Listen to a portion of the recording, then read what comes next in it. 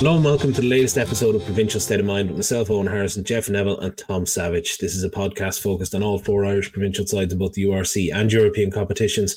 We discuss what happened the previous weekend, what we can expect from each province in their upcoming games, as well as any major off-field news. Well, I suppose back from a Christmas break. There's only the two of us here this evening, so we have Tom and myself. Jeff is poorly this evening. So too many celebrations. I said to him, you saw on the WhatsApp group, don't be eating all of those little mini Milky Ways. They're not good for you. But did you think he would listen? Two tins of Heroes and then moved on to the celebrations. It was always going to kill him. He said, and he was very fevered when he said this, when do you ever see big Milky Ways anymore? And then just kept eating all the little mini Milky Ways. And then Mars bars that are kind of like the adult, kind of sexier Milky Ways. He's in a bad way. He's not feeling very well. It's the tiny double deckers that don't seem right in those tubs. Yeah, they just don't taste right. No, and thing is with the Mars bars. Have you noticed that there's a difference with sort of the celebration Mars bars, the fun size Mars bars, and then the sort of the regular size Mars bars? They all taste different. Surely they're the same Mars bars. I don't know. The double-decker ones and the dinky-decker ones, they have... Dinky-deckers.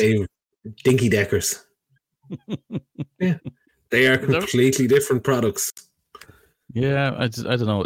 Listeners, do you agree with me that fun-size Mars bars taste different than both the mini Mars bars and the real full-size Mars bars? Full-size Mars bars are the kings. They are the kings. The king. Because when I was young, and herself has even got me this for Easter... Mars bar Easter egg every time. Every year after year, Mars bars every time. That's what I would have. And I would still, if I'm going to get a chocolate bar now, which I feel weird buying a chocolate bar for myself. Like I would never walk into a shop and buy a Milky Bar or a Mars bar or any sort of bar for myself. Like, what's going on here? I'd occasionally get something nice like a dime bar. Or even, sometimes I treat myself to a Turkish Delight. Do you know what? I love Turkish Delight as well. It's an acquired taste supposedly because herself loads it. But like if I just find it a bit weird if I'm walking into a shop and I'm just like, getting a Red Bull and a chocolate bar and they're like behind the counter, they're kind of going, having a snack, are you? Feeling a bit peckish, are you? Going to eat that in the car, are you? I'm just like. No, I won't do that. So I'll always buy something else, so it won't look like he's going to hide it. He's going to eat them on the way home. The fucking barbarian. He's going to eat it on the way home on the street like a dog, like a crow. I love 2 liters of milk, a newspaper, and 3 Mars bars, please. If you buy eggs with anything, they'll just assume, oh well, that's a credible thing that this is a credible shop you've had here. So you get your Mars bar, you get your Red Bull, although I would never get 2 at the same time. I would get a Red Bull, but then get some eggs. So you have a lot of eggs at home, but nobody thinks any less of you in the shop, which is very important. It's very, very very judgy, very judgmental in shops. Because again, if you're a local, like they see you and you're coming in every day and like thinking, oh, there he is again. There's the Mars bar fiend. The Mars bar kidla. There he is. You got to keep on your toes with these people. They're all watching you, Owen. They're all watching you and looking at you. Do you know everybody else? You know they say, well, like, oh, just do what you like. Nobody is thinking about you. Yes, they are. Yes, they are thinking about you and remembering the stupid things you did as a teenager. That's what just because nobody's out to get you doesn't mean you're not paranoid. Exactly. Can I get closer to the camera here? Exactly. Right, we better cover some. We missed Christmas. Evening. We missed Christmas. We did. We missed the entirety of Christmas. We actually took a break from rugby, which was good because there was plenty of woe around. Plenty of woe. Too much woe, Owen. Too much woe. Especially for 2 biased Munster lads like ourselves. Oh, completely. Yes. Biased. That's what they say about us in the shop, Owen, by 2 biased lads there walking in. Look at him there. But, the good thing is, the people in the shop, they say Jeff is even more biased than us. They do. They do. Everybody thinks he's not, but he is. He is. He just He's hates so biased. everyone. He's so biased against the human race. He's fairly biased against rugby in total. Yeah, we'll start with Connacht. Connacht had not too bad of a Christmas period. They lost. Yeah, they lost away to Ulster in 2019, but they beat Munster 22-9 at home. That Munster win stopped a losing run of 5 games, so they're pretty happy heading into Europe this week. The win, I mean, it was a good performance, a game that probably could have got a win up in Belfast. Wouldn't have been undeserved, I would say. They were right in there. Until it, and then the Munster game, it was 22-9, but I suppose the try at the end took the sort of bumped it a bit, on the scoreboard, but they were still very comfortable in that game. That was a solid win for them. They never looked in too much trouble in that second half. Like they looked like they could pull away, and that they would pull away pretty much at any point in that game. The weather was awful, like you wouldn't put a rat out in that rain, and they were it was just a really just tight game. But at the same time, Connacht deserved their win, more than deserved it, I would say. The score at the end, I don't think flattered them, even if it did add a bit of polish to the score. They were much better than Munster on the day. Yeah, I think so. And they are up against Lyon on Saturday lunchtime. Connacht lost their 2 opening games. They were beaten by Bordeaux at home and then Saracens away. They've shipped nearly 100 points in those 2 games, which probably tells you something about where Connacht are in terms of the Champions Cup. I think, and I don't mean this as something of a disrespect to Connacht, but you've also got to sort of take them of where they stand in the competition overall and measure them against that. You're not going to measure Connacht as it's a failure if they don't win the Champions Cup this year. Oh no, God! Like they'd be ecstatic to get to a quarterfinal. Yeah, that'd be a fantastic return for them. If they get to the knockouts, that'd be doing really well at this stage. But if they were to get to a round of 16 or a quarter final, even that'd be unbelievable for them. What a season that would be, straight away. And like that's not to small time them or anything, but like I genuinely think that would be a massive return for them if they were to get that. They'd be over the moon. But like I think that it's one thing to beat incredibly depleted Munster team in a Christmas Interpro during a fucking car wash of a game. It's another then again to take on the likes of Bordeaux and Saracens on, where the ground is, where there's no leveler, I won't say leveler, but there's no weird weather conditions and you have to deal with their power straight up. Lyon will be the same, although not to the same level as Bordeaux or Saracens, but they're going to be a dangerous outfit. Like, the one thing I was very impressed with, and go back to the Munster game for Connacht, was how they played the referee. I thought how smart they were, particularly in defence. They played the referee exactly as they would have wanted to. They pushed everything to the limit. Busby is one of these referees, and you look at him, he tries to coach a team through it, whether it's at the scrum, whether it's at the breakdown, whatever. And Connacht played him to his absolute limits and slowed down Munster ball. And that's not a criticism of Connacht at all. That's actually really positive for him. Really well. Like, I think that referees at the moment are in a tough spot because everybody's telling them that they want the game to flow. They don't want a referee blowing a whistle every 30 seconds. That means that there's going to be an element of coaching involved just to prevent that from happening. And Connacht were very good at pushing that right up to the limit and just prevented Munster from playing anything close to their game, even in the conditions. So it was a really good performance from Connacht. Smart, aggressive, but they always tend to show that against Munster in the sports ground. That's a given at this stage almost. But with Lyon, I'm just looking through Lyon's team here. Arno Both is playing for them. He's playing for Arno Both is playing for them now. They've got Semi Randraja there. They've got Demba Bamba, Sebastian Taufifenua. Like, lots of size, lots of power. Felix Lambi, who's the most Irish-looking French guy I've ever seen in my life. Roman Taufifenua. Yeah, like, again, like that kind of size and power typically has been a bit of a problem for Connacht if they can't, play around it. And that's going to be the challenge for them here. Yeah, and I think when you look back at the Munster game, Munster didn't have the size and the power. They didn't have the platform to play off either. And as you've said, when Connacht come up against that, that's where they've had the problems. The likes of Bordeaux were able to mix it up with them physically. They were able to dominate them on the gain line, but then they were able to play ball. And if a team can do that, they're going to put big points on Connacht. And I think it's like how on transition, rather, Bordeaux are just incredibly dangerous. They've got so much talent there. But if you want to fucking mix it up tight, they have unbelievable size and power as well. Like, they're going to go deep into this tournament, I think, are Bordeaux.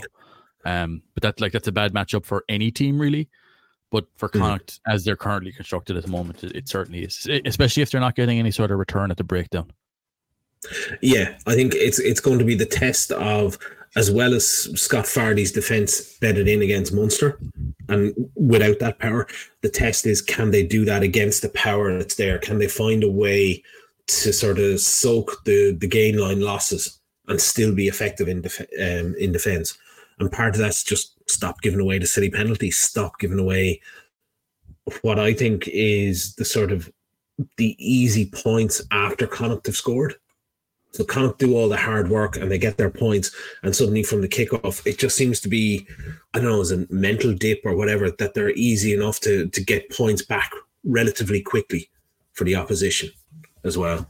Yeah, I think Connacht are a good side this year. I think that they've had a difficult run of fixtures. Like, playing Bordeaux and then Saracens and Leinster and Ulster. That's a horrible schedule, regardless of who you are. But I think once the conditions start to consistently dry up as we get into the spring and then into the summer, I have a feeling they'll be a dangerous enough outfit. I think if they can keep the majority of their primary players fit, I think they're going to be a dangerous outfit. Well, I think, look, Connacht, whatever happens for the remainder of the Champions Cup, you look at their URC fixtures and they're playing, I think, at least three of the Scottish or three of the Welsh provinces coming up, regional sides, and then you're playing both the Italian teams. And then you've got like the Lions are coming up to Galway as well. So they've got games that are winnable, and I think they can go on a strong run in the second half of the URC season there. They've had a fairly difficult opening schedule in the league, with some of the teams they've played, and they've obviously been in the South Africa tour as well, which is it's just tough going. But that's going to be, I think, in the second half of the season, a real benefit for them. And even this weekend, I just think I don't think there's any pressure on them. Obviously, they want to get a win. They need to get a win. But their season isn't hinging on it one way or the other. I think that they're more than capable of making a deep run in the URC and give it a good lash this weekend, see what happens. They've got a few injuries, obviously, as well, and suspensions. I think, Mac Hansen is out for 3 to 4 months, I think, now with the shoulder injury in the Munster game. Byron Ralston is suspended from that as well. Cathal Ford is out for this game, and is Cathal Ford long term? I only heard he was out for this game. Okay, yeah, no, good player. What's your take on the Ralston and Mac Hansen dichotomy that we've seen over the last 2 weeks? Look, it is, to me, it is what it is in terms of for Jack O'Donoghue, it's a season-ending injury. It was reckless, and I think that's the best phrase, the best terminology I can use around it.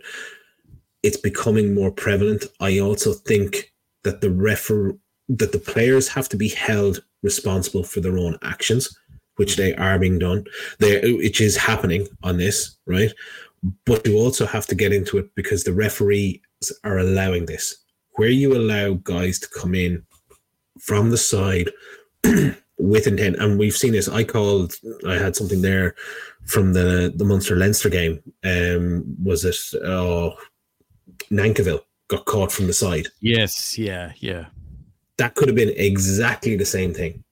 Yeah. He was it's one of those things where, like, again, they want the game to flow, and everybody wants attacking rugby. Rucks are a key part of attacking rugby, so a lot gets let fly on the attacking side of the ball. I think the game is more dangerous. Like everyone's fierce to get brain injury out of the game, and rightly so. But we look at the number of serious injuries that have happened over the years to fellas at breakdowns. And the thing is with Ralston, he's coming in from the side. Like, it's not wildly in from the side either, I would say. But it's just the means of which he's trying to clear O'Donoghue out. It's unrealistic that he's going to do it safely. And the way it gets driven into a planted foot from an oblique angle, we'll say. And he's going in low and down. So I'm not sure what it's reckless. He's not looking to injure the guy. But we have to try and make the game safer. And you people then are kind of the dichotomy I'm seeing is, well, what about Mac Hansen? He's injured. He's out for 3 to 4 months. Should John Hodnett be banned? I would say no, because that to me looks more like a rugby incident. Because Mac Hansen is in over the ball, like in a low enough body position. Hodnett's coming in oblique. I wouldn't say he's coming in wildly in from the side either. He's clearing him out hard, and Mac Hansen's body position from the start, from that low angle, exaggerates the sort of the drive through from Hodnett. That to me is a rugby incident and would be separate from the Ralston one. Going on the Hansen one, I'd have to go back and look at it, but my impression of that was that Hodnett came in low and started to drive up. It would have been the Hodnett incident would have been what happened with Ralston if he wasn't going down. Yeah. Ralston's angle was he went down, he missed the arm, so he went straight onto the knee, fucked the leg up. And if he was going down and up, it would have been onto the shoulder. It would have been similar to the Hansen. May or may not have had there could have been an injury to O'Donoghue in that instance, and you would just be like, look, that's the game. But when it's down like that, you look at it, well, that was reckless. That's why the ban is in as a result. It is. And I mean, to be honest with you, I would have more of an issue with the Ollie Jaeger incident than I would have with the Jack O'Donoghue one. That's the one that kind of confused me as well on the day. I mean, and look, we've seen that tackle how many times? I think actually Munster had a tackle just like it. I think a few minutes before, I think on, not sure who it was, but it forced, I was on Carl Ford actually, and ended up getting an injury of some description, whatever it was. I had to go off. That kind of double tackle, it's an invitation for the two guys who were shoulder to shoulder on the inside, where that's a no arms tackle by default. Like that cannot have any arms attached to it. That's just going to be a shoulder shot, and we see it every time. Where you're doing that, I remember defending myself, being in defense in myself, and we used to try and do that with a sort of as a pre-joined thing. So you're the two defenders are coming in pre-joined, almost like second rows in a scrum, where you're going, so that you're making sure you're bound and you've got your shoulder there. You can still pop the hit. To me, that was almost like with the Jaeger one, it was almost like Beanham, and I can't think of the other guy who was on the Connacht side. It was almost like a pincer. Joyce, to him was almost like a pincer movement with shoulder charges. There was no arms there. Realistically, it was tucked arms. It was almost like what they call the chicken wing type thing, where you're going in, but you're effectively doing shoulder charges into it. Yeah, and the thing is, look, Munster had one before, so it's not just about two guys who were so biased for Leinster rugby like ourselves looking to try and get guys cited. No, it's not about citing. It's about making. It's an interesting thing though, because like my hot take was like long ago that there should be no double tackles, that it should be 1-on-1, that there should be no 2-on-1 incident in rugby in open play. That would get rid of binding, for your latches, we'll say, and it would get rid of double tackles. So it's 1-on-1.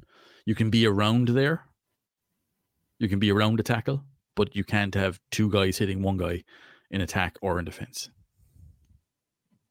So it'll be an interesting one.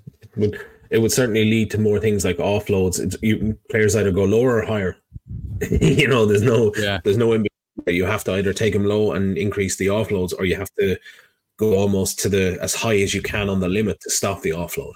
Yeah, so I just think that, how many times have we seen guys getting fucked up on either trying to tackle, 2-on-1, or running into two guys at once, and you see shots like that shots. It's not like they're going out there to fucking brain him, but you know what I mean? As in, it's like, I think it's by default, it's almost a naturally more dangerous position, I would say, on the rugby field to be running into two guys who, because they're joined together, they can't mind read each other. So that's when things and angles start to get fucked up. And I think had they looked at the back replay sooner, I think you might have seen a card in that one. But let's be clear as well, Munster would have lost the game regardless. Oh yeah, even no change in that. Even with a red card there, Munster would have lost regardless. Unless one of those cards was to bring on a player who could throw into the line out correctly, I don't think Munster were going to win it. I don't even want to talk about that because it's painful. We'll move on from there. So the Leon game, as we said, on Saturday lunchtime, Leon have lost away to Bristol by 2 points, but beat the Bulls at home. They're down towards the bottom in the top 14. It's a tough away one. I'd say Connacht be doing well to come away with anything from this. Losing bonus point, I think would be a good result. Or away? That's away for Connacht. Oh, yeah, they'd be doing very well to get a losing bonus point there, I would say.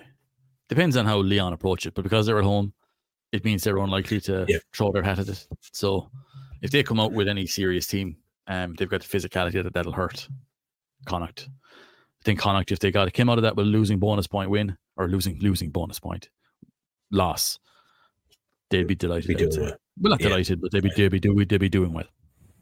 Doing well out of that. Moving on then to Leinster, who beat Munster in Thomond on Stevenson's Day, but then lost to Ulster in the RDS. Lots of rotation around their squad. They seem to have a sort of prioritised the Munster game and then made significant changes then for the Ulster one. And got caught. You could tell looking at the team that they wanted to target the Munster game in Thomond. Anytime they've got Porter starting and Sheehan, was Kelleher starting in that one? I'm not sure. They had a lot of their top guys in that game. Not all of them, but the ones that they typically see in the team when they want to win a game more so than others. But the weather conditions in that game were again brutal. It feels like every game Munster played this week, like in the last over Christmas, was during a yellow weather alert. But Leinster really showed their power, the strength that they have in that team, especially up front when the game is naturally tighter because of the weather. It felt like Munster could be out there for a week and not break them down if the weather was the same. Yeah. Oh, look, Munster was struggling. I think, there's certain things, and we'll get onto it more when we discuss Munster, but yeah, Munster lacked there. I think the one thing that has, for me, looking at it, is the lack of attack that Leinster have put together so far. I think their strike plays and launch plays have been quite good. And the thing is, they have those in the bank anyway. Like that's something that they'll have a menu to work off going back years, and their execution of those is always superb. But I think their phase attack has looked very much down from where they have been previously. Yeah, and I think that's a worry. I think it's been, some of it you can put down to the weather conditions that they've faced over the last while as well, going all the way back to the La Rochelle, coming on. None of those have been great. But you look at like the Ulster game, they had plenty of opportunities, even within when they got their penalties that they're looking for to give them the launch plays and the strike plays. They weren't able to convert. Now, some of that was down to a weakened team, and Ulster put out a strong team against them, but they weren't able to boss the team, to boss them through. their attack overall looks a little bit stunted or rusty, and they're not having. I think we spoke about this on another platform. I think that because there's so much focus on getting their defense right, that's eating up a large percentage of their training minutes that they have, and you've only got so many in the last number of weeks. And until they get that down, I think that elements of their attack will not stagnate, but not be what we've typically come to expect from Leinster. Because typically you look at Leinster where their strike plays are fantastic. Their post-transition game is really good, where those first 2 or 3 phases on transition are where they're outstanding. I think that they've gone back a little bit in that aspect of their game. They have changed elements of what they're doing as well. They've obviously in defense, but I think in attack as well. Some of that will be down to they have to kind of find out who they are now without Sexton. That's going to take a bit of time to conceptually just get that together. But again, I think that you look at even at that stage where they're, I would say still trying stuff out. They're still winning games. Like they lost to Ulster by what, a point? You look at their ability, almost more than a point. It was a score they lost by, more or less. You look at the way they've been performing overall, they'll be fairly happy with where they are. They've got, I think so, options coming through in the front 5. Like Joe McCarthy has been a big player for them in the last couple of weeks. When James Ryan has been out, they haven't missed him so much. I think they're in a decent place overall. I think so. I think, Nienaber has spoken about his defence this week and has said, it's going to take him 14 weeks to put it in. This is going to be sort of, I think he's talking mid-April for that, which is exactly where they want to be, that they'll be there. That's coming down. I think Billy Burns did really well to exploit the gaps that are there. I don't necessarily see that as a system failure or even player failure. I don't see that as player failure. I see that as a system failure with Nienaber's defence. That's where the space always is. Yeah, when you system, both for Munster, for South Africa, and for Leinster going forward, it will be. It is. It's that he doesn't employ, like if you look at that first try for Nick Timoney, he doesn't employ a sweeper into that space. He doesn't get the scrum half to run behind the line. That's where the space is. The conditions and Burns' ability to put those kicks in right on the game line when the defence are rushing at him in the heat of the battle, that was outstanding. Like he gave them. He had a great game, and like as in Leinster, in that first half in particular, you're looking at it and going, "What the fuck is going on here? How was that? How was there so much space over there?" But remember, that was at Munster as well. When you look at when Nienaber first took over Munster's defence, I remember there being a ton of criticism. Not sure what game it was, but basically where they got caught on the outside, and the criticism by all the pundits were, "Why are Munster so narrow?" Because again, they hadn't seen a blitz defence they hadn't seen a blitz like that. But as Leinster develop in and as they begin to click with it, it'll become more oppressive. Yeah, and I think there's 2 ways around that defence. One is you kick in behind with the little grubbers that Burns did. The other one is that you get to better weather and you go deeper to go round. And the question then becomes for Leinster, do they have the players? And we spoke about this on within the TRK platform in more detail. Do Leinster have the wingers to play that defence that he wants? Yeah, that's going to be something going forward. I think that they're going to look at. I can see actually Jordan Larmour getting a lot of reps under Nienaber, because he's obviously an important player for Leinster. But I think the pace that he brings and is change of direction, that's going to be hugely important for Leinster going forward.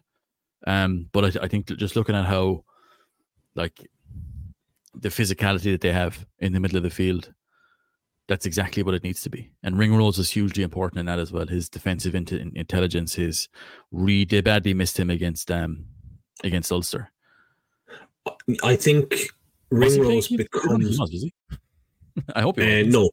No, he wasn't. He wasn't. But I think Ringrose becomes almost a default winger in Nienaber's system for Leinster. It's the same principle. Yeah.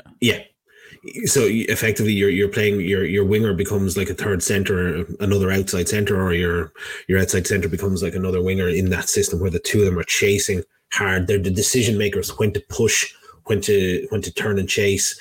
They're really the guys. And like one of the things that I've heard so many of the players talk about under Nienaber's system is you don't let it get more than 2 or 3 passes across. You can't let them, because if they get that third or fourth pass in, they've gone wide, they've gone around the edge, and that's where his system is screwed. Once they get in behind there. To open space, they're looking at planning permission back there. They're going to build a nice cabin in that space on the outside of the Leinster defence.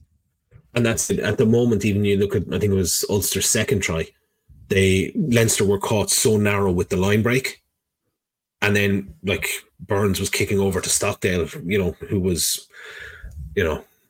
3 fields away nearly in terms of the nearest Leinster defender. The only thing I'll say about the Nienaber defence is that it was exhausting for Munster to run over the course of an entire season. And with South Africa, they didn't have to do it over 18 regular season games. 4 European pool games, never mind all the knockouts. So that's something that they may look at as well, the fatigue aspect of it, because I remember Munster running on fumes at the end of the season under Nienaber previously. Whether he'll adjust elements of it or whether you can adjust elements of it, because a high energy blitz is going to be very, very difficult to maintain anyway. Now, Leinster obviously have the personnel for it. I actually think Will Connors, by the way, is due a massive renaissance under this under Nienaber, I think, just because of how defence focused he is and how important that's going to be. But yeah, I think their depth will be tested as the season goes on, especially with the Six Nations guys coming back from that. Attrition, I think, will be the big thing for Leinster this year, more so than even the system bedding in. From a defensive perspective, I think the attrition of the Six Nations in combination with the World Cup and the minutes that the likes of Dan Sheehan and Andrew Porter have put in since the World Cup, that's going to be the key for them, I think, is that if they can get most of those guys back from the Six Nations, I think they'll win at least 1 trophy this year, maybe even 2. I think so. And just to go back, I totally agree with you on the Will Connors thing. I think he's going to be massive for them. I think they take parts of Ryan Baird's game, they take parts of Will Connors' game, and what you end up is replicating what Peter Steph Toy does for the box. Yep. In terms of line out and tackle. They can start that at the same time, or they can pair it off the bench. I think that his days of being, well, he has been injured the last number of seasons, I will say, but he has bumped up a number of spaces, I would say, since Nienaber has come in, because he's a 6'5" tackling machine. I mean, that's exactly what the likes of Jacques Nienaber would want. Totally. So Leinster face Stade Francais in the Aviva on Saturday evening. Leinster beat La Rochelle away in their opening game and then Sale at home. Stade are third in the top 14, but lost their opening 2 Champions Cup games against Sale away. Sale at home is like that kind of like Mambo number 6. It's like a sort of a weird alternate version of a song. And then they lost to Tigers at home. So it's hard to see them coming to Dublin on Saturday with a team that may be interested in this. If they do, though, like, they're what? Are they still top of the top 14? Third in the top 14. Third. Yeah. Like, elements of what they have in their pack are a bad matchup for Leinster in general. Mm-hmm. But it's whether they're interested in going to the Aviva Stadium and going after that game. Like, I mean, they've got, I'm just looking at some of their names here, like JJ van der Mesht in their second row. He's 6'6.5" and 145 kg. So obviously not a line-out jumper. But like, you've got Paul Alo Emile in their like their tight head prop, played for Samoa, massive scrummager. Rory Cockett is playing for Stade now. I thought he'd retired. Why are you still here? I thought he had as well. Yeah, everyone wear your goggles. Yeah, wear the goggles. free eye exams. But yeah, no, I think that it depends on what their interest levels are, to be honest. They have a front five. I think they could possibly hurt Leinster, but again, I wouldn't be at all surprised if they sent over the Espoirs, the bus driver, and the mascot for this one. Yeah, I'm sort of a similar opinion. I think it's Leinster to win handily enough. God, we're so biased. I know. Boo to Leinster. Boo. Boo. Moving on then to Munster, who lost both their Interpro. Yes. Now we get to the good stuff. Lost both their Interpros at home to Leinster and Connacht away. They're outside the playoff spots. Damn referees. Outside the playoff spots in the URC at the moment. It's hard to talk about Munster at the moment without talking about injuries. Yeah, and there's enough of them. Thing is, you can't talk about injuries though, because straight away people hear injuries and think excuses. But it's like, if I'm walking to the shop and I break my leg on the way there to get my Mars bar and my Red Bull, if somebody asks, well, why didn't you get the Mars bar and Red Bull?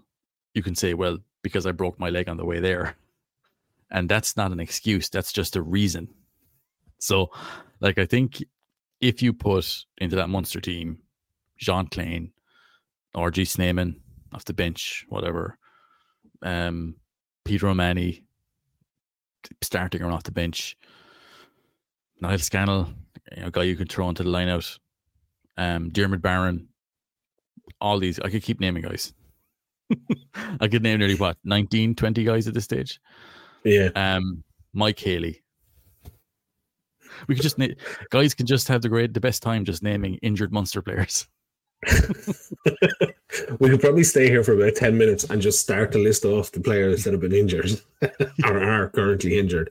But I mean, it's impacting how Munster play and the way Munster are playing. And I've heard you talk about it as well. It's actually impacting the way Munster are training as well. Because you can't train fully. As I was talking to one of the lads there, and there was like, well, they've had to reduce the sessions because you can't train your line out fully if you're down to 2 hookers, senior hookers, and 2 senior locks. You can't run full opposition because you've got NTS guys who are there.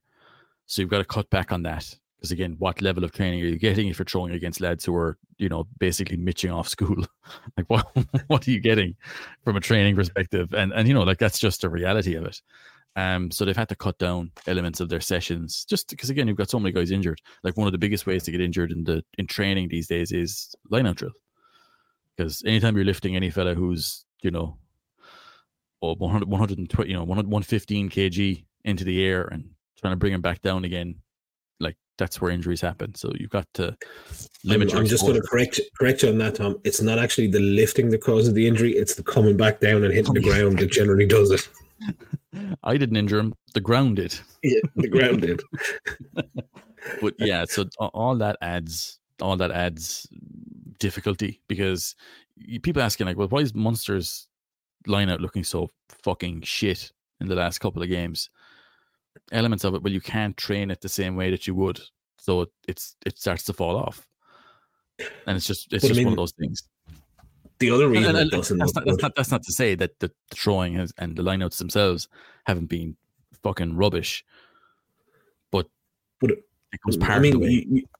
It is, but you also then look at, like, you've lost Barron, you've lost Scannell. You're right. You then have, you're going down. You're bringing Owen. He gets injured. You're now going sort of like 4th, 5th choice into the depth chart on this, and it's not like even their 4th or 5th choice. They're not used to throwing in. You don't necessarily have your normal line out callers. You don't have your normal line out jumpers. You're missing the likes of Klein, Snyman, O'Mahony. These are the guys that would be running the line out, calling it. You're putting it under more and more pressure.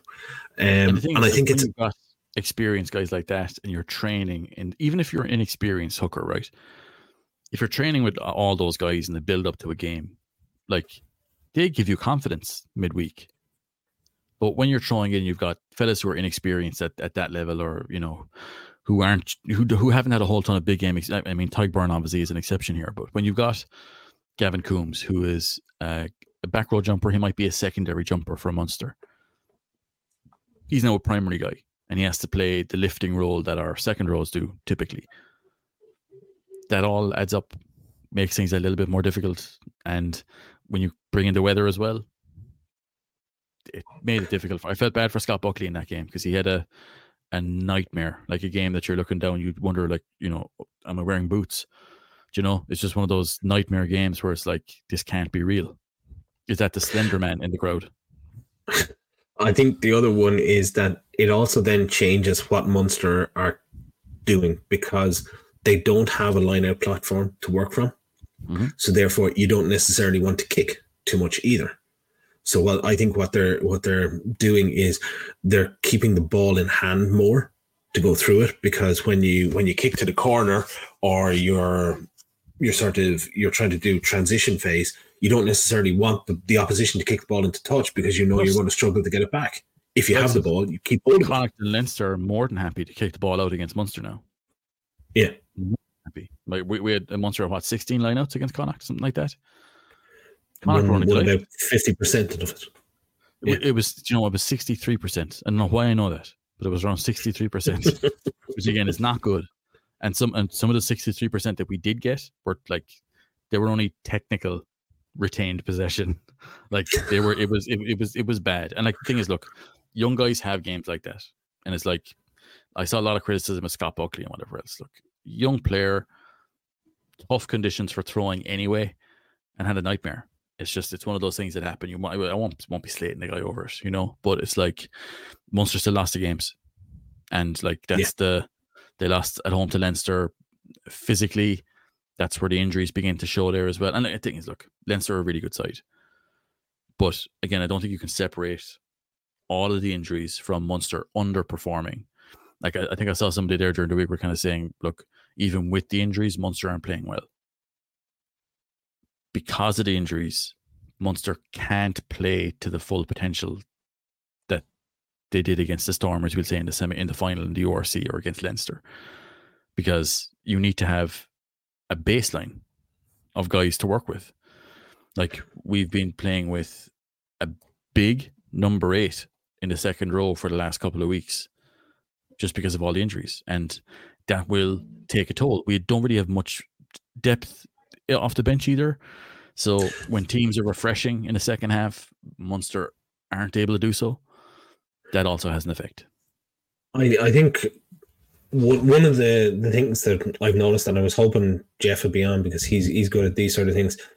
I think Munster are going through a phase similar to Connacht went through. There was it last season or the season before, where they were losing the fourth quarter consistently. Mm-hmm. And I think part of that is down, if you're starting your fourth choice hooker or fifth choice hooker, the guy you're bringing off the bench is going to be further down the depth chart. It's not going to enhance the team, particularly then when you have to rotate players out, when you have to manage the minutes of the internationals and then bring other guys on. Those sort of things are going to happen. It's part of the reason that Munster are not closing out games doing it. It's like it's one thing sticks out. Connacht in the game on New Year's Day, around the 50-something minute mark, after Munster scored to go ahead, Connacht brought on 5 forwards. I think it was 4 or 5 forwards, fresh off the bench. Munster couldn't do that until later in the game, and like last 5 minutes they brought on Wycherley and a couple of other guys. So Connacht come on fresh. They've got good power, good impact from those guys. They've got second rows.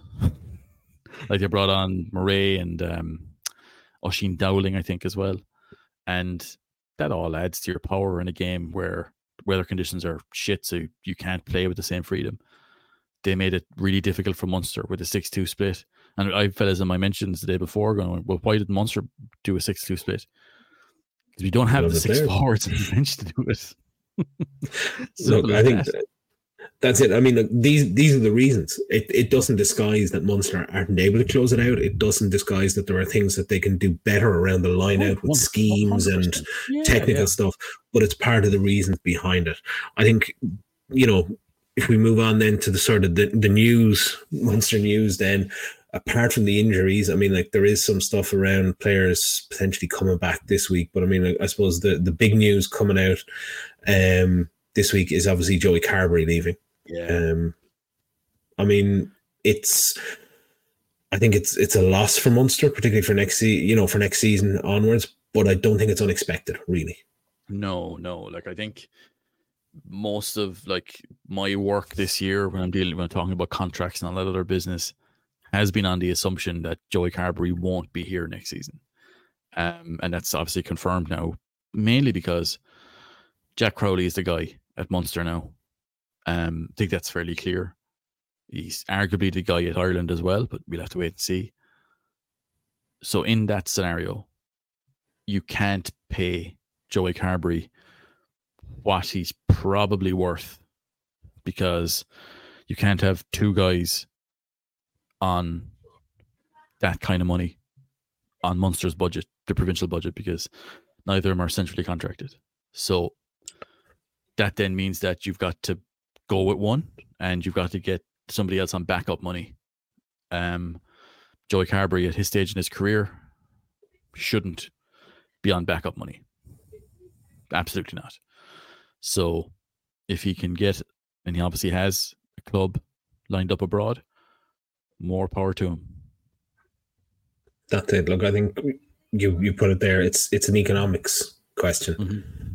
When Carberry signed his last contract, he was in the Ireland frame. He was back up to Johnny Sexton. He was number one at Munster. That's changed. Munster shouldn't be in the position to overpay him to try and keep him. He shouldn't be in a position where he necessarily has to accept that underpayment if the market is willing to pay him more. And I think from that part of view, he's not in the frame in Ireland anymore, it seems. So there's no massive incentives here for him to stay on. Like, obviously, I'm sure he enjoyed his time at Munster, but financially, it makes sense for both teams, or for both sides here, for Carberry himself to get better value outside the country, and for Munster to not pay Joey Carberry what he's probably worth, because it doesn't make sense. Like, it would be a bad use of resources if you look at, who Munster have in the books. Like, they need to get, like, Jack Crowley obviously is the number one guy, and I wouldn't be surprised if he was bumped on an early contract extension. Then you're looking for a fella who's either looking to try and establish himself in his mid-20s, or a veteran from abroad, or wherever. Or they may look to try and go, look, we'll stick with Tony Butler and we'll work with him next year and go, use him. I mean, they're going to have to make a decision on it one way or the other. We'll see, obviously, in the coming weeks whether they are or whether they aren't. But they couldn't pay Joey what he's probably worth. Really, realistically, that wasn't going to happen. Yeah, I think so. I think either way they're going to have to bring someone into that 10, whether it's a promotion up from the academy or whatever way they need to do. They need to have 3 to 4 guys who can sort of slot in there. Maybe that's Rory Scannell can cover a couple of games or whatever way they need to, but they need to find something in there to do that.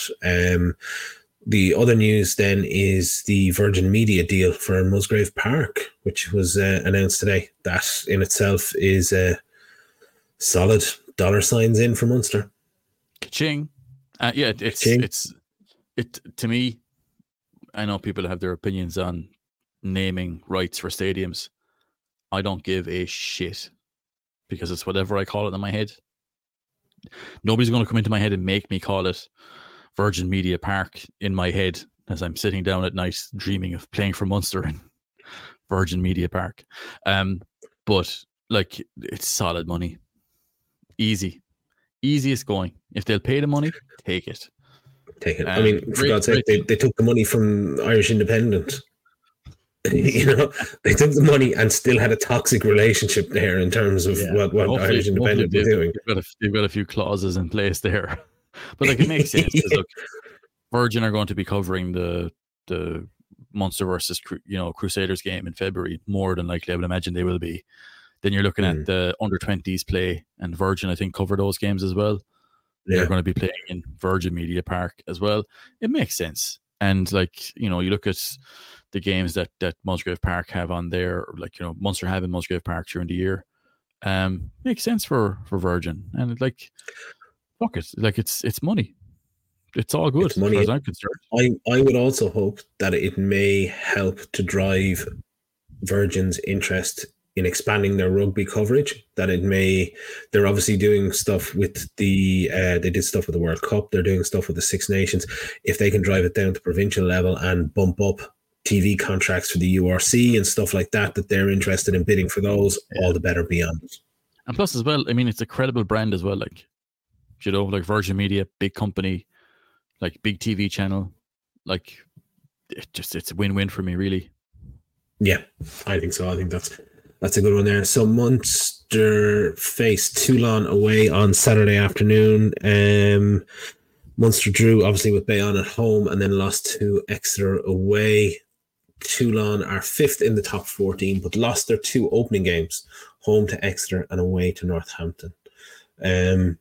This could be an interesting game. I imagine because Toulon are at home, they'll have an interest in it and will be interested in putting out a half-decent team. Munster, both teams need a win in this to keep the interest alive, really, in getting to the knockouts properly. But tough game for Munster. Munster, in terms of the injuries, Jack O'Donoghue, Kilcoyne, Barron, Adogbo, Klein, Snyman, Haley and Salanoa are all out injured pretty much long-term. Clark is back from his HIA. Jaeger, Fineen Wycherley, Nankerville, Niall Scannell, Peter O'Mahony, Carberry and Pat Campbell are all to be assessed later in the week, although I don't expect all of them to be involved in the 23, but they would hope that some could come back out of that. Yeah, I mean, look, it's a tough ask. There's no way around it. I mean, Munster with a full team there, you're thinking that's going to be a difficult game. That's going to be a difficult game to deal with. Munster have to get something from it, though. I mean, we've seen teams get through, winning one game in this tournament. So obviously Munster will be targeting that home game against Northampton, who, by the way, are top of the league in England. Look, there's no way around it. It's going to be a very, very difficult game. Toulon are beatable at home. We've seen that because they have been beaten by Exeter at home, although that was a close enough game as well. They have shown themselves to be quite wasteful in some of their possessions. A little bit of confusion in their style overall, but you look at the power they have, the talent they have in their team. They've got excellent goal kickers, size and power almost everywhere. They're missing 1 or 2 top guys as well, to be fair. But it's a very, very difficult game. And there's no way around it. I think if Munster can get Clark, Scannell, Nankerville and O'Mahony into the 23, and they then have a decent chance of fixing up a couple of things that are there. I think number one, Nankerville adds a bit of physicality in the midfield, and then with the likes of Scannell, Clark and O'Mahony, you have then something to help solidify that line out and add a bit more depth there. I think, to me, that's what you're looking at. If you can get that there, you can try and get a platform to play off. And then you also have the ability to bring maybe Carberry off, play him at 15 as a second sort of distributor there as well, maybe later in the game. And that could work for them. I think Munster could do well out of that. It's still a very tough ask for them. Yeah, you look at Toulon, you look at their schedule, they're playing La Rochelle at the end of the month. Again, they've just played Montpellier there last week. Are they looking at, do they rotate? Do they rotate some guys out? What's their priority at this stage? They're going to pitch up at home, but who will they pitch up with? They're going to be missing Charles Olivon, I think, and 1 or 2 others. But they should be, and probably are, raging favourites for this. I think for Munster, they can certainly win the game, without question. But they'll need guys they'll need depth in the team. Like you're looking at maybe O'Mahony off the bench, Jaeger maybe if he's back from his concussion protocols. Wycherley, all these guys will be needed. And if you're missing the likes of O'Mahony, if you're missing Jaeger, if you're missing Scannell doesn't make it, or he's, obviously it becomes much, much, much more difficult then to try and win this game. Like Nankerville will be a guy they'll need in this game. And that's kind of where Munster are at. They need that quality on the pitch because your best team is your best players. You need your best team going to Toulon to look to try and get a win. But Munster won't have that. They're going to be without Klein, they're going to be without Sneeman, they're going to be without one or two other guys who are pretty important. Can they make it work? I'm going to say Munster to pick up 1 point, either through 4 tries or a losing bonus point, and then have to get a bonus point win against Northampton to bring it back to the old Sky days of the Heineken Cup. The old miracle match. Yeah. I have a feeling it's going to go more or less the same way. I think Munster will be doing well. A losing bonus point here would be fantastic. Nabbing a win would be unbelievable.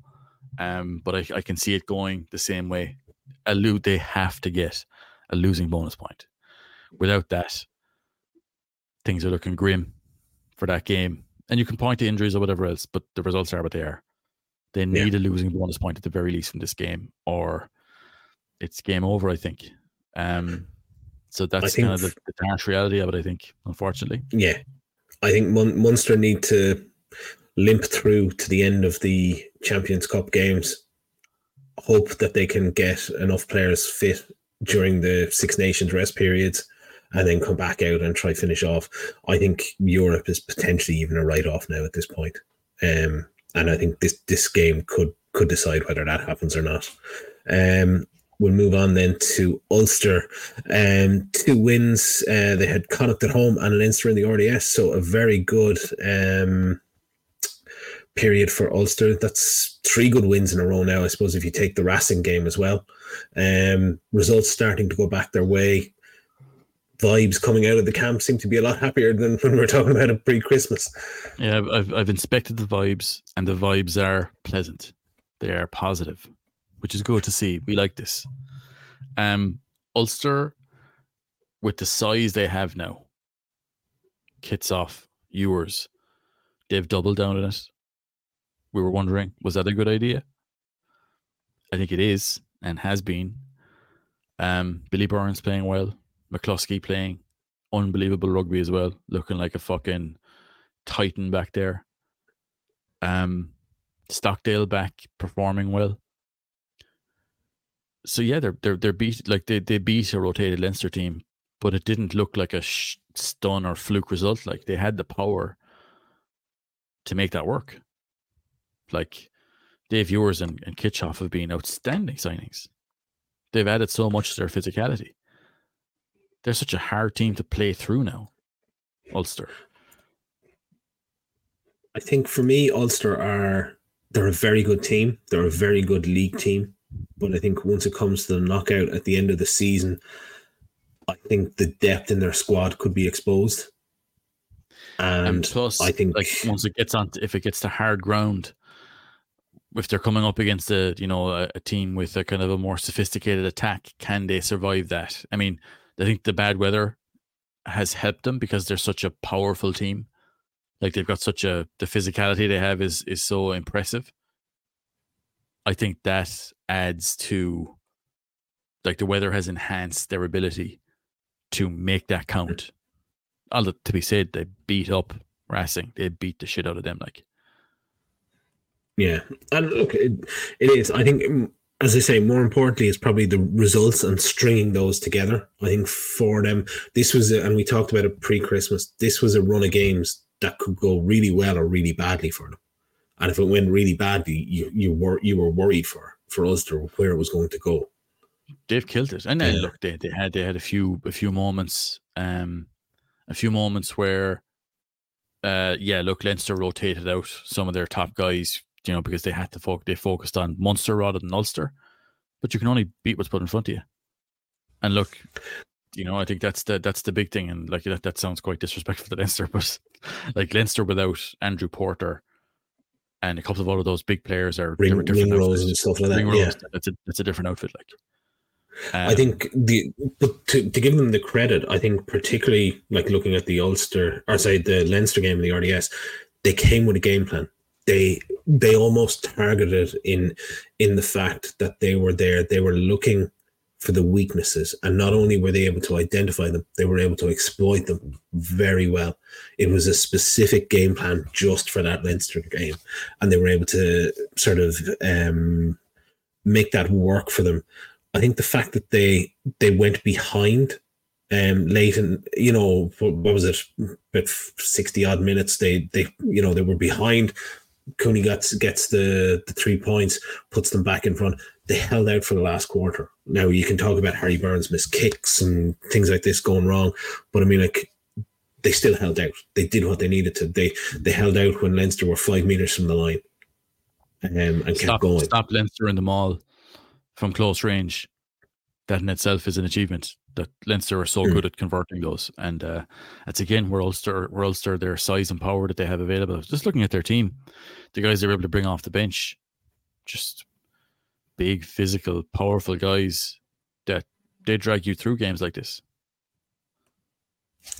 Yeah, and they have a tough one now this Saturday night. They face Toulouse at home.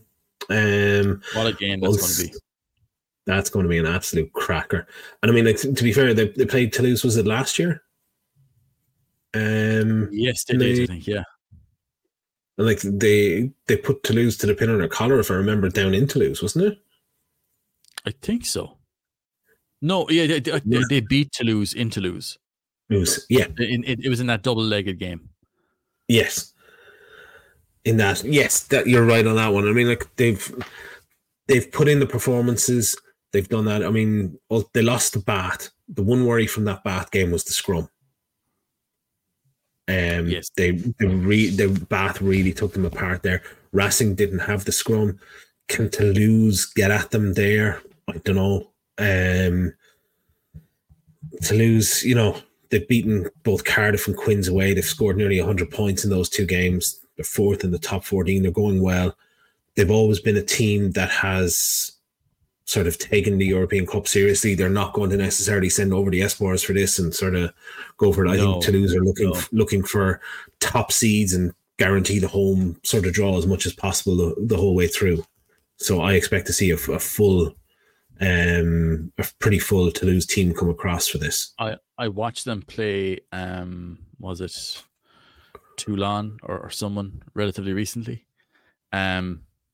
Just again, a massively physical game. And you look at Toulouse, just how good they are, how they keep playing, the depth they have. It's going to be a tough game for Ulster. Like if they'd be doing very, very well to win that game, even though it's at home. But it's going to be an absolute belter of a game. You just look at it and you just think that's what the European Cup's about. Games like this. Mm-hmm. So yeah, very, very looking forward to watching that just as a neutral. Ulster have no new injuries reported over their Christmas period, which is brilliant for them. No new injuries. Imagine having a report that says that players don't get in. They didn't injure players. Players weren't injured. Yeah. Imagine printing out a report like that and it not being double-sided. Man. Or having to use the small fonts. Yeah. James Hume, and good to see actually Ethan McElroy is back from that injury, the fatal injury he took against Munster. Yeah, fair play to him. He's back. Yeah. He's back in full training and available for selection this week. That's good. I'm going to go for Ulster at home here. I'm going to... Yeah, I think that they can slug it out with Toulouse in a way that maybe not many other teams can do. I think this is going to be a game for Stephen Kitchoff where he kind of announces himself for Ulster. Not that he already that he hasn't already, but this is the game for a guy like him to be a real dog for them. Same with the viewers. So yeah, I'm going to go with an Ulster win here. Yeah, I'm going to go narrow also. Right. The other one then that we'll talk before we finish up is around the Ireland squad, which will be announced next week. There's obviously some injuries coming through. We've talked about Hansen. McHanson is out for the Six Nations. Jimmy O'Brien is also out. He sustained a neck injury and will be out for a couple of months. Ross Byrne is obviously injured for the start of this. James Lowe potentially back this week, I think, for Leinster. If we start maybe with the wing spot then, who do you think is going to go? Because I mean, like, if you take it, they've lost Hansen, Jimmy O'Brien, potentially Lowe may not be back, and you've got Keith Earls. So like, there's what, four of your sort of your back three from the World Cup squad gone already. I think they'll bring Stockdale back in. I think they'll bring Nash in. Yes. And then maybe Larmore gets back in. He was in the Six Nations squad last year. But again, there's no like for like replacement for Hansen. So they don't have a guy who brings what he brings, which that sort of fly half on the wing style guy. So that's going to be difficult. Lowe will go straight in. I think Lowe will go in. Do you think if Lowe is playing, I don't think you have Stockdale in the team. True.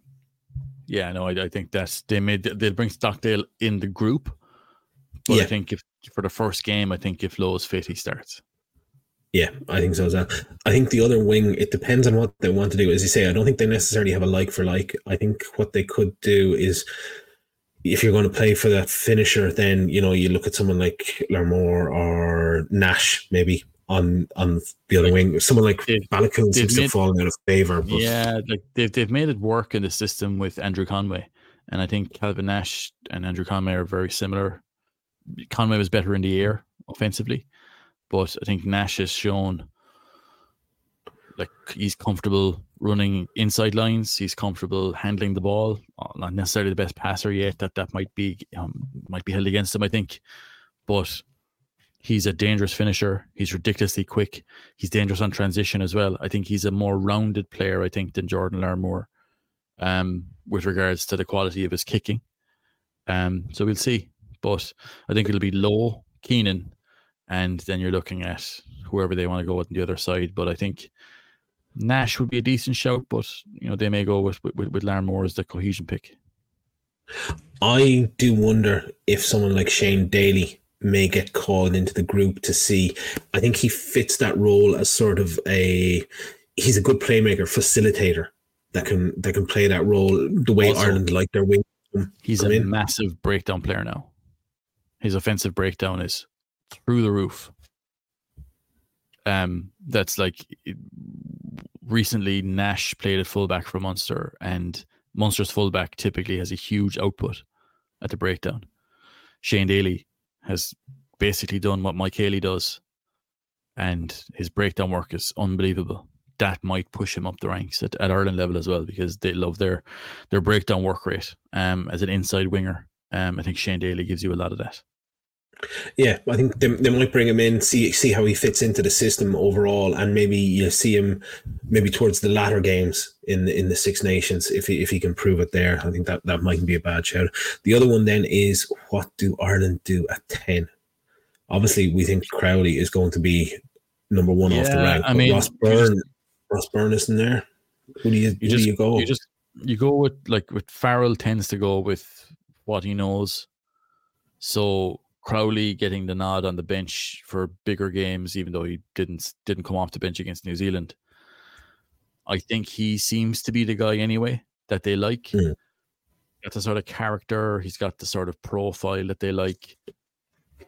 I think Ross Byrne, if he's fully fit, maybe it's a tougher decision. Or if he's fit at all, it's a tougher decision. But I think they'll go with Crowley first up, and Frawley? Did they go with Frawley? I think Frawley's in the squad. I don't know whether he's the backup 10 to start, and then the question becomes, who's the third choice? Is it Harry Byrne? I mean, if you're looking at who's playing well, it's probably JJ Hanrahan, isn't it? But I doubt it. Yeah, but I don't think it will be. form doesn't matter. Look, we know that. Yeah, It's like I you don't. either I know don't the think it. system or you don't. I don't think he will. I think they'll probably go with Harry Byrne, just because he's comfortable with what they do, and he's been in. He's been in there. Do they name 4 fly halves, or do you name 3 and make Frawley a utility player? I think they go with 3.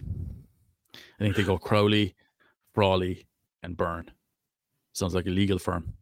I think they go with those guys.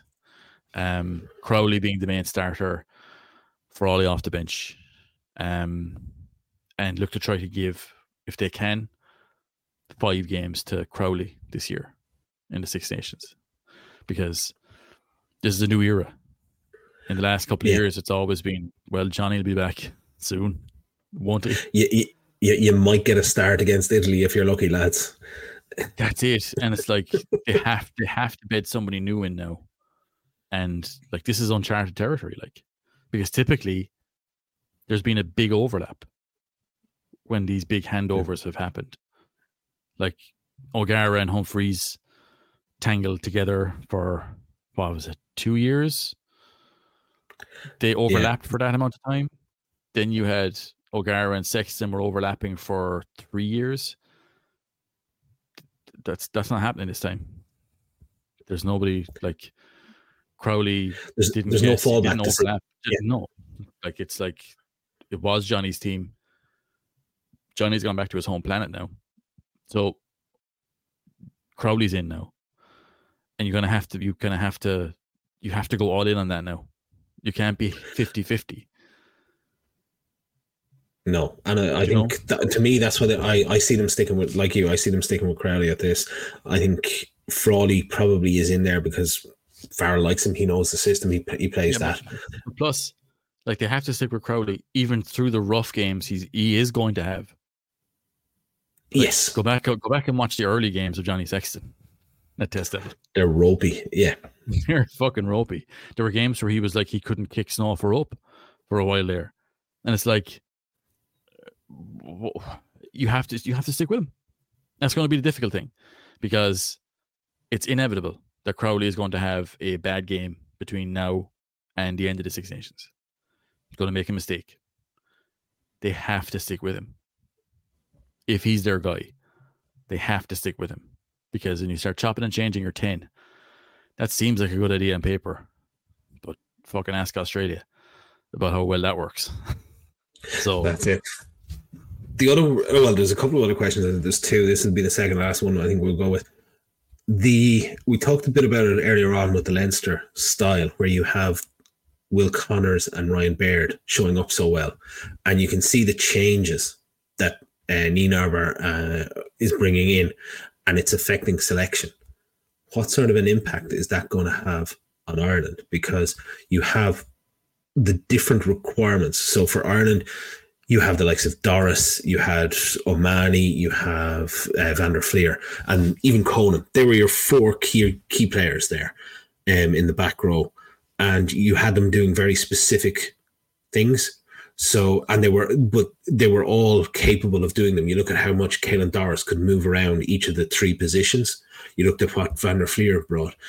If the likes of Will Connors starts to step up at 7 and just eat into some of Josh Van der Fleer's time, does that put a preference or an impact onto the Ireland team, where they're going to be required to do different things because of different setups in terms of defensive systems and even attack to a degree? Yeah, like I've yet to see. I mean, obviously, I think Will Connors, prior to his last injury, he showed a fairly impactful ball carrying game. Then he got another knee injury, I think it was. Missed a lot of time. His defense has always been really good. I will say that if Peter O'Mahony is, as rumoured, leaving Ireland or retiring or whatever at the end of this season, then he shouldn't be in the Six Nations squad. I suppose that's the other big one, is that, like, you come to captain. Do you take Yeah, I mean, I think the candidates at the moment that have been sort of pushed around on the media are O'Mahony.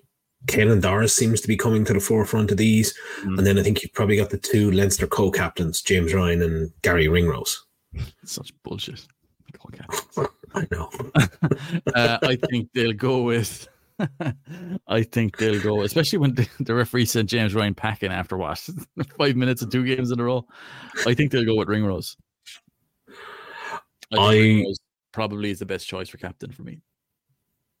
I was thinking the same thing, purely on the basis that I think if O'Mahony is leaving as is rumoured, or finishing up, it doesn't make sense to have him.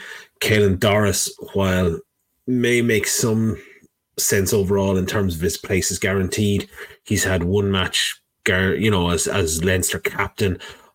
Maybe he is a big influence behind the scenes that we don't see, but I haven't necessarily seen it on the pitch or with Leinster yet, in terms of a captaincy role or a leadership role in, even the interactions with the referees. I haven't seen that from him. I think if you're looking at the two sort of the co-captain role, yeah, the whole sort of thing with James Ryan, it's been talked about that he's been that leader for a long time within Leinster. The referees and the way he has approached them this season would sort of give you some concern there, I think. It'd give me a bit of pause. Like, I think that Gary Ringrose has done really well when he's actually been the guy speaking to, because there's going to be, they're going to have lots of leaders in that group. Porter, Furlong, Ryan, Doris, all these guys, like, these are all leaders. Captain is your figurehead, I suppose, the guy who speaks to the referee. I think Ringrose has a good way about him with speaking to the referee. Yeah. So I'd be looking at that and going, do you know what? That's not a bad shout for him to be captain. I don't think there's any other massive standout candidate. You could say, look, James Ryan, it's something that's been spoken about for a while. I genuinely think his game is better when he doesn't have to focus on that stuff, to be honest. So I'd go with Ringrose just for that. I think you're right. I think what you do is you split it into, you have a leadership team who can guide the team, make the decisions, but what you have is a sort of a named referee manager. And he's the guy who will just manage the ref. He'll do the talking, he'll do the questioning, he'll do it in a way that it becomes very palatable for the referee to be able to interact. Because if you've got someone who can't manage that or has difficulty in managing that, that can turn, because of the way rugby is, that can turn the game against you very quickly. So you need to have the right guy there, making Johnny sure Sexton it's done. was able to get away with the way he spoke to referees, or was referees, because he was Johnny Sexton. Yeah. Like a living legend of the game. For any of the guys who were coming after him, bar maybe O'Mahony, we'll say, but I don't see it being him. You kind of have to play ball with these guys, and I think that Ringrose, from what I've seen, has a good way about him, and is well respected as well. Like, I think that's I think if you see Gary Ringrose named captain, I'd be like, yeah, easily believe that. Good, because very, very, very good player, obviously, as well. Okay, and lastly, do you see any bolters coming in for the? I could see them bringing Tom Ahern in. Yeah, I think he's got the size and athleticism that they like. I think they look at Cathal Ford as a guy they could bring in, maybe. Jamie Osborne, I think, could be there. Is he fit? Yeah, didn't he play against? Wasn't it Osborne played against Ulster? So I'm presuming he's fit. I think he's been as a development player. Oliver Jaeger. Yeah, he was the guy I was going to say. He might be brought in, but I mean, like, they do have an awful lot of tight heads there. True. I mean, it depends on, like, he's being brought in and for a reason, I suppose. He's played really well as well, so they'll maybe want to get him in to get a look at him. I think he'll come in as I think he'll come in as not necessarily someone who will feature in a lot of the matches, but he'll be brought in to customize himself with the systems and the high performance unit and that sort of stuff. And, like, you could see him, like, I mean, depending on how he goes in training up there, he's a guy who I think could easily end up getting on the bench for, maybe a game against Wales or Scotland or whatever. Yeah, because he's got the size and power they like. But yeah, other than that, I don't see massive changes and massive numbers of guys being brought in. Like, maybe they look at John Hodnett.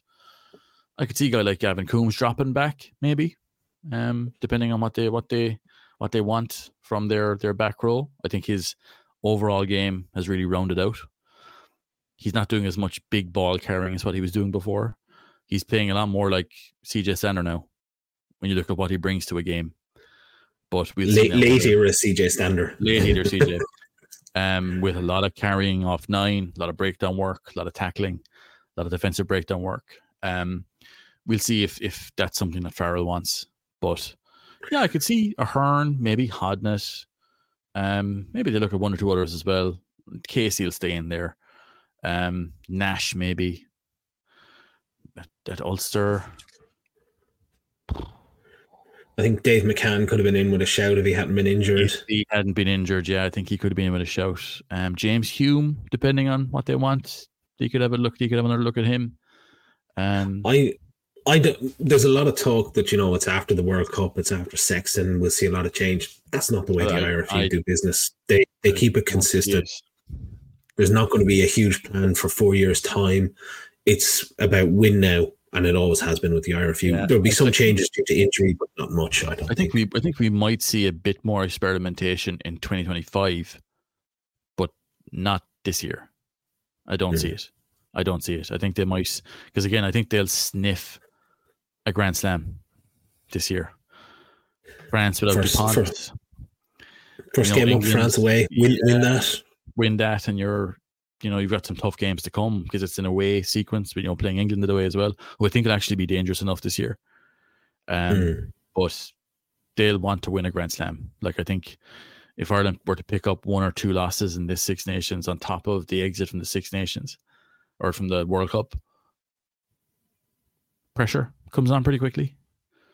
Yeah, they have to keep showing the road. So I don't think you'll see many changes here. I think you'll see 1 or 2 guys coming into wider squads and into the training group, but it'll be mostly the team that played the World Cup, I would say, bar 1 or 2 injury dropouts and guys coming in. But yeah, how they replace Sexton, how that's going to go is going to be really interesting, because we're in uncharted territory. We've never done it like this since we were fucking wooden spoon collectors back in the 90s. This is the first time when they changed half the team every week of a 5 Nations game. Like, the other half have emigrated. Like, you look at the way that we've always done it is so different. So that's going to be unique, that there's no veteran on the bench that they can pan the camera to. Like, maybe they'll find Johnny Sexton if he's watching at home and go outside his window to pan to him. But like, this is new ground. Like, so we'll see how it goes. It's going to be very, very interesting one way or the other. Okay, we'll round it up there, folks. Thank you very much for listening to our ramblings and for supporting the podcast. Please do rate and review the podcast on whatever platform you listen, as it really helps. And also be sure to share the podcast on social media. If you do want to, please follow us on social media. It's at 3 Red Kings for Tom, at Over the Hill Prop for myself, and at The Loose H for Jeff. Hope you have a good week, and the 3 of us will be back next week to chat again.